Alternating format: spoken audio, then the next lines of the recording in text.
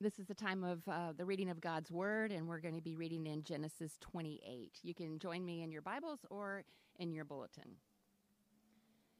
Jacob left Beersheba and went to Haran, and he came to a certain place and stayed there that night, because the sun had set. Taking one of the stones of the place, he put it under his head and lay down in that place to sleep. And he dreamed, and behold, there was a ladder set up on earth, and the top of it reached to heaven. And behold, the angels of God were ascending and descending on it. And behold, the Lord stood above it and said, I am the Lord, the God of Abraham your father, and the God of Isaac. The land on which you lie I will give to you and to your offspring. Your offspring shall be like the dust of the earth, and you shall spread abroad to the west, and to the east, and to the north, and to the south. And in you and your offspring shall all the families of the earth be blessed. Behold, I am with you, and will keep you wherever you go, and will bring you back to this land. For I will not leave you until I have done what I have promised. Then Jacob awoke from his sleep and said, Surely the Lord is in this place, and I did not know it. He was afraid and said, How awesome is this place! This is none other than the house of God, and this is the gate of heaven. So early in the morning Jacob took the stone that he had put under his head and set it up on a pillar and poured oil on the top of it. He called the name of that place Bethel, but the name of the city was Luz at first. Then Jacob made a vow, saying, If God will be with me and will keep me in this way that I go, and will give me bread to eat and clothing to wear, so that I can come again to my father's house in peace, then the Lord shall be my God, and this stone, which I have set up as a pillar, shall be God's house. And all that you give me, I will give you a full tenth to you. This is the word of the Lord. It is absolutely true, and it's given to us in love.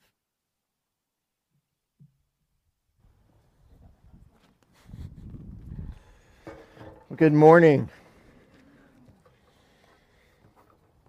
This fall, we're tracing God's redemptive and restorative story through the great fathers of our faith. We spent 4 weeks looking at Father Abraham, and now we're in the second of 4 weeks looking at Jacob, and we'll end our series with 4 weeks looking at Joseph. Now, last week we learned that after Sarah and Abraham had died, Isaac and Rebekah gave birth to twins, Esau and Jacob. And as we talked about last week, their whole family system was incredibly dysfunctional. The parents were playing favorites. Esau was entitled, impulsive, valued all the wrong things. Jacob was a schemer and extremely deceptive. And the chasm that existed between the twins only grew wider when Jacob tricked Esau into selling his birthright to him. Now, the brokenness in this family, and in particular between these two young men, serves as a great reminder that God often takes the darkest places in our lives and He redeems them and uses them to further His kingdom. Now, as we continue on in the story this morning, we see God elaborating on His covenant promises and blessings with Jacob, despite Jacob's hard-heartedness and his scheming. So we're going to look at two things this morning. First, God's ladder, and then secondly, Jacob's response. Let me pray for us. Father, we're grateful this morning for your word. We're grateful that you promised that it won't go out and come back void. And we ask, Holy Spirit, that you would teach us through this very familiar story. That you'd give us new insights. That you would transform our hearts and our minds. And that leaving this place this morning, we will fall deeper in love with you, Jesus. And we pray this in the powerful name of Christ. Amen. Well, I encourage you to open your bulletins, or you can open your Bibles. And the first thing that I want us to consider is God's ladder. Now, this week we're going to pick up in chapter 26 and we're going to walk through chapter 28, spending the majority of our time in chapter 28. Now, in chapter 26, we read that there's another famine in the land. But unlike his grandfather, Abraham, Isaac obeys God and stays in Canaan. Isaac and his family, they settle in Gerar, the land of the Philistines, ruled by King Abimelech. And while Isaac obeyed in terms of not going down to Egypt, we see that the sins of the father continue to pass down to the sons.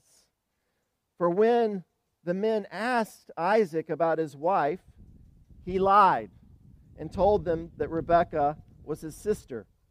Now, interestingly, this time, before any harm was done to Rebekah, King Abimelech sees the couple interacting together, and he realizes that Rebekah is Isaac's wife, and he confronts Isaac about his lie. Here you have this Philistine king rebuking Isaac and calling him to repent. And I think this is a great reminder to us that God can use anyone, even a Philistine, to call us to repentance, to turn us toward God. Now, after the confrontation, God blessed Isaac greatly, and he increased his wealth 100-fold. And then in chapter 27, we read a very familiar story to many of us. Jacob stealing Esau's blessing. Now, Jacob had stolen his birthright, but he also longed for the blessing of the firstborn from his father. And so Rebekah and Jacob, they come up with this elaborate scheme to trick Isaac into thinking Jacob was Esau. And the plan works, and Isaac blesses Jacob, saying this to him: "May God give you of the dew of heaven and of the fatness of the earth and plenty of grain and wine. Let peoples serve you and nations bow down to you. Be Lord over your brothers, and may your mother's sons bow down to you. Cursed be everyone who curses you, and blessed be everyone who blesses you."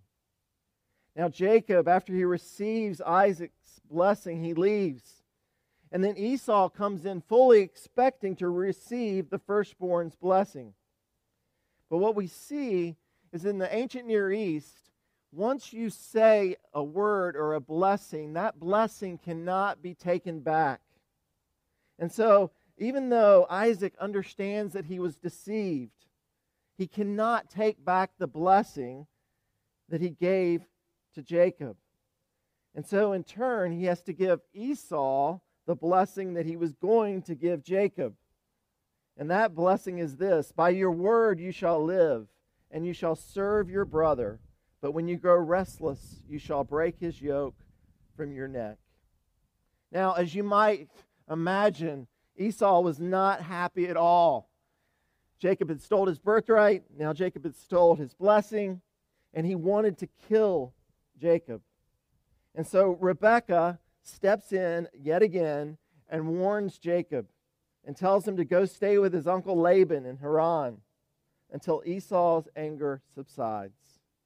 Now that brings us to chapter 28, where we'll spend the rest of our time this morning.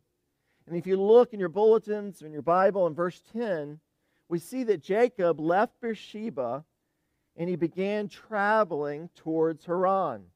Now this was about a 550-mile trek north towards what we would call today Iraq.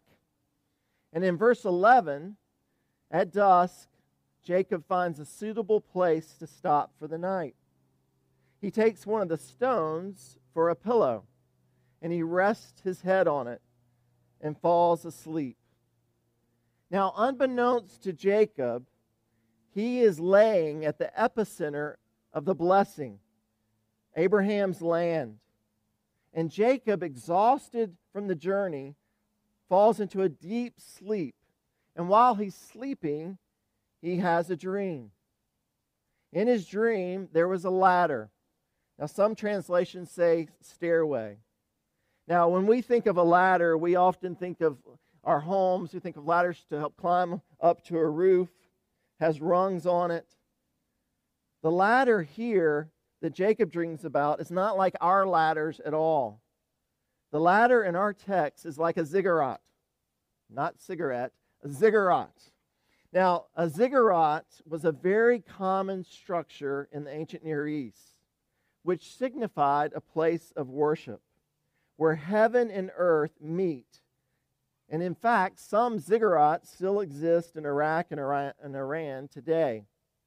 It was rectangular in shape, and it towered up, and there were steps that surrounded it. It was like a temple. If you've ever been to Mexico or seen pictures of the ancient Mayan temples, they are shaped like a pyramid. This is a ziggurat. And in Jacob's dream, just picture a large ziggurat descending on earth. And unlike the children's Bible song that says it's Jacob's ladder and we climb up it as good soldiers of the cross, the text tells us that the ladder belongs to God. For behold, the angels of the God were ascending and descending on it. And then look at verse 13. And behold, the Lord stood above it. Now, the more literal translation here is the Lord stood beside Jacob. Opposite of the Tower of Babel, where man tried to build a structure to reach God, here we see God and his holy host of angels coming down to reach us. Now, I know this might date me. If you've ever seen Close Encounters of the Third Kind, and this is probably for those of us in our 40s and 50s, it's about a big, huge spaceship that kind of comes and it descends on Earth. And no aliens come out, but they all come to study it. And at the very end of the movie, aliens come out and they greet humans. In many ways, this ladder, this ziggurat, is like an alien spaceship. But instead of bringing aliens, literally God is in it and his angels are in it and they're descending on earth. God humbles himself. He comes to earth in order to introduce himself to Jacob, in order to bless him. God says to Jacob, you don't know me yet. Yes, you've heard about me from your papa and your grandfather, but let me introduce myself to you. Look back at verse 13. God says, I am the Lord, God Almighty. I am the God of Abraham, your father. I am the God of Isaac. 3 times God introduces himself to Jacob because he desperately wants Jacob to know him. And I think it's important for us to pause here and remember the great lengths God goes to in order to reveal himself to us. He went to great lengths to reveal himself to Jacob, bringing this huge ziggurat down on earth and have angels descending and ascending, and then him coming and standing beside Jacob. Likewise, God goes to great lengths to reveal himself to us. He created us for relationship with him. And just like any earthly father wants his children to know him, our heavenly Father wants you to know him. He wants to introduce himself to you. And I wonder this morning, how has God revealed himself to you this week? Or maybe even this morning? In what ways has God said, hey, and whispered in your ear his word to reveal his character to you, to reveal his promises to you? The good news of this passage is that God desperately wants us to know him. And he goes to great lengths in order to do that. We serve a God who longs to be known by his children. And in verse 13, we see God's extravagant love and grace as he chooses to make himself known to Jacob. But it doesn't stop there. God also blesses Jacob. He says to Jacob, "The land on which you lie, I will give to you and to your offspring. Your offspring shall be like the dust of the earth, and you shall spread abroad to the west and to the east, to the north and to the south. And in you and your offspring shall all the families of the earth be blessed." God, in his blessing of Jacob, reaffirms the covenant that he had established with Abraham. He tells Jacob, "You will be the father of great nations, and your offspring shall be like the dust of the earth, spread abroad. Not only will you be blessed, but you will be a blessing to others." The blessing of God persists through Jacob's misery and through Jacob's perversity, barreling down on him like a freight train from heaven. So often, I think we're quick to curse ourselves or to curse others when we or they fail. Yet here, God chooses to bless Jacob, and Jacob has done absolutely nothing to earn that blessing. Quite the contrary, he continues to deceive and be a schemer. What would it look like for you to bless yourself and others instead of to curse yourself and others? What would it look like for you to receive God's blessing in the darkest places of your heart? One of the things this summer when I was on sabbatical that I reflected a lot on is that I tend to curse myself when I fail. If I fail in anything, even if there's not sin involved, I will curse myself. If I fail and I'm sinning, I curse myself. And I spent a lot of time this summer reflecting with my counselor, and he helped me and tried to help me look at what would it look like for me instead of cursing myself to receive God's blessing that he extends toward me in the midst of my failures, in the midst of my sin. What would it look like for me to honor the good desires that I pervert towards sin, to honor those and to bless those desires? I think our society would be way more unified if we spent more time receiving God's blessing instead of cursing ourselves and cursing others. Here in our text, God blesses Jacob. And Jacob would not be somebody that you met that you'd want to bless. And yet God pours out his grace on him. We are not people necessarily that God would want to bless. But because of Jesus Christ's life, death, and resurrection, God chooses to bless you. Even in your moments of sin and your moments of failure. I wonder this morning, what would it look like for you to receive God's blessing on you today? What would it look like for you to receive the words that you are his beloved son and daughter? What would it look like to receive his words of hope for you today? That he has a plan for you and a future. That he wants to bless you today. And what would it look like for you today to receive that blessing, but then also to take that blessing and to bless those around you instead of cursing them? To offer the crowds around us compassion like Jesus offered them compassion.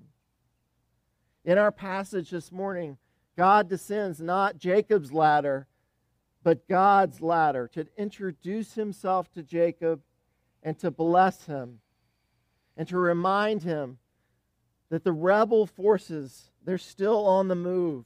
God is building his kingdom. And so the first thing we look at this morning is God's ladder. The second thing that we look at is Jacob's response. Jacob, he has this incredible dream. But look at his response in verse 16. He says, "Surely the Lord is in this place, and I did not know it."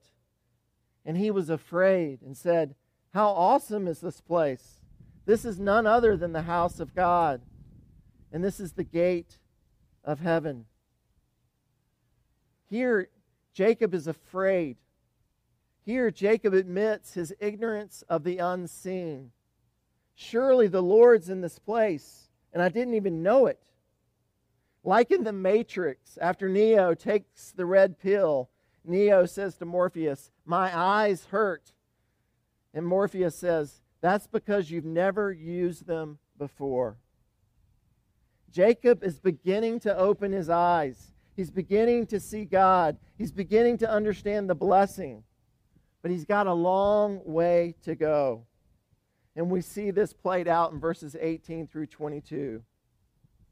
Early in the morning, Jacob took the stone that he had put under his head, and he set up for himself a pillar, and he poured oil on it, and he called the name of the place Bethel. Now, when I first read these verses, I thought Jacob was making an Ebenezer, a stone of remembrance to honor the Lord. But if you look closely at the text, we read that he set it up for a pillar and poured oil on it. Now, pillars in the ancient Near East were erected by Canaanites throughout the land. They were, in essence, symbols of human power, celebrating man's accomplishments. And in Deuteronomy 16:22, the author warns the people of God, "You shall not set up a pillar which the Lord God hates." Jacob, he had grown up hearing about God. He sees God in this dream. He even receives a blessing from God, but clearly he still does not know God.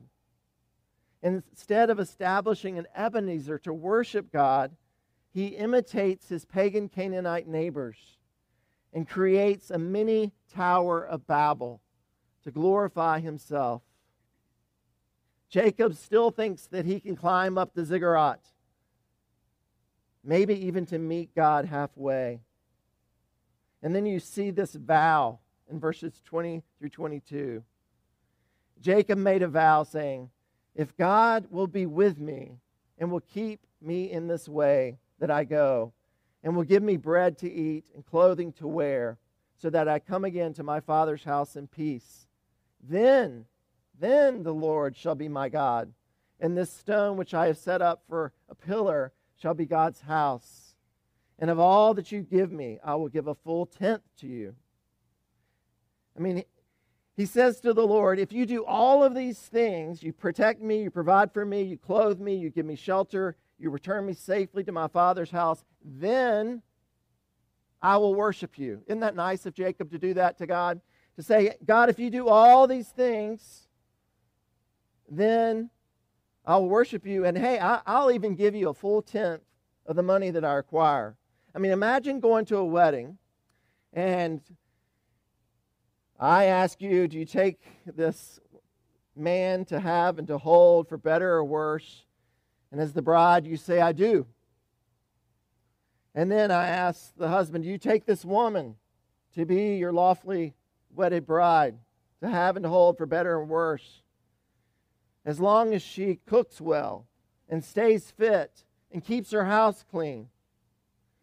And you would then say, yeah, I do. She'd slap you right there on the spot, and she'd walk away if she's smart.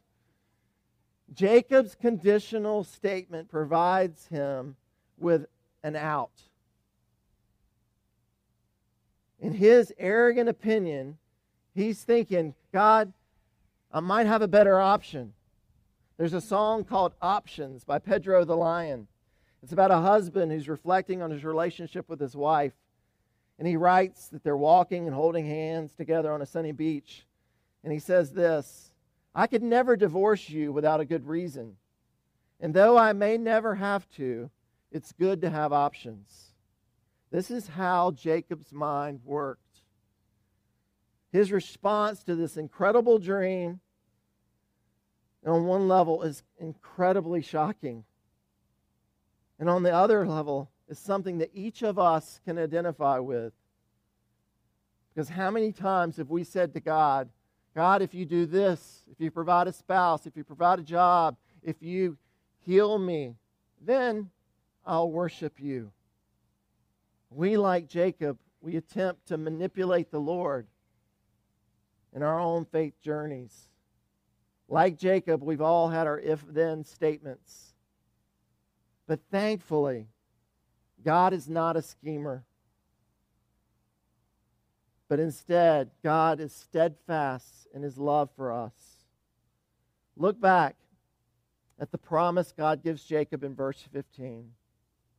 God says, "Behold, I am with you, and I will keep you wherever you go, and will bring you back to this land, for I will not leave you until I have done what I have promised you."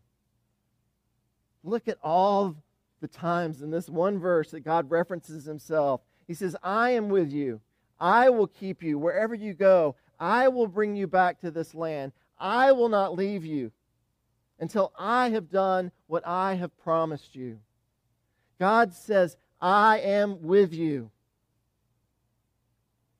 God is the one who is initiating this covenant.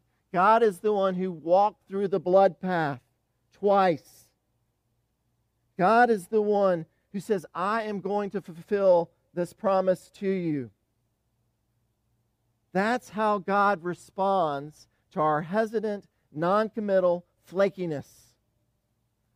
God is long-suffering and gracious toward His sons and daughters in the darkest of moments. And you and I have had moments when in one minute we're worshiping God and the next we're rebelling against Him.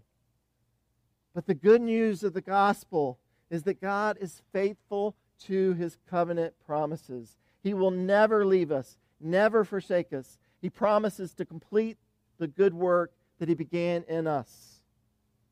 In John 1:51, Jesus said to Nathanael, "You will see heaven opened and angels ascending and descending on me." Familiar? It's the exact words that we see in our passage this morning. And Nathanael, being familiar with this passage, he knew exactly what Jesus Christ was saying. Jesus Christ was saying, "I am the portal. I am the one who descended in the ziggurat. I am the one who came from heaven to earth. And I am the one who desperately longs for you, Nathanael, to know me. And I am the one who is going to bless you." And in this meal, we see this portal, this ziggurat. We see it wide open. We are blessed because Jesus Christ was broken. We are forgiven because His blood was shed. And we can walk in the newness of life because He is seated at the right hand of the Father.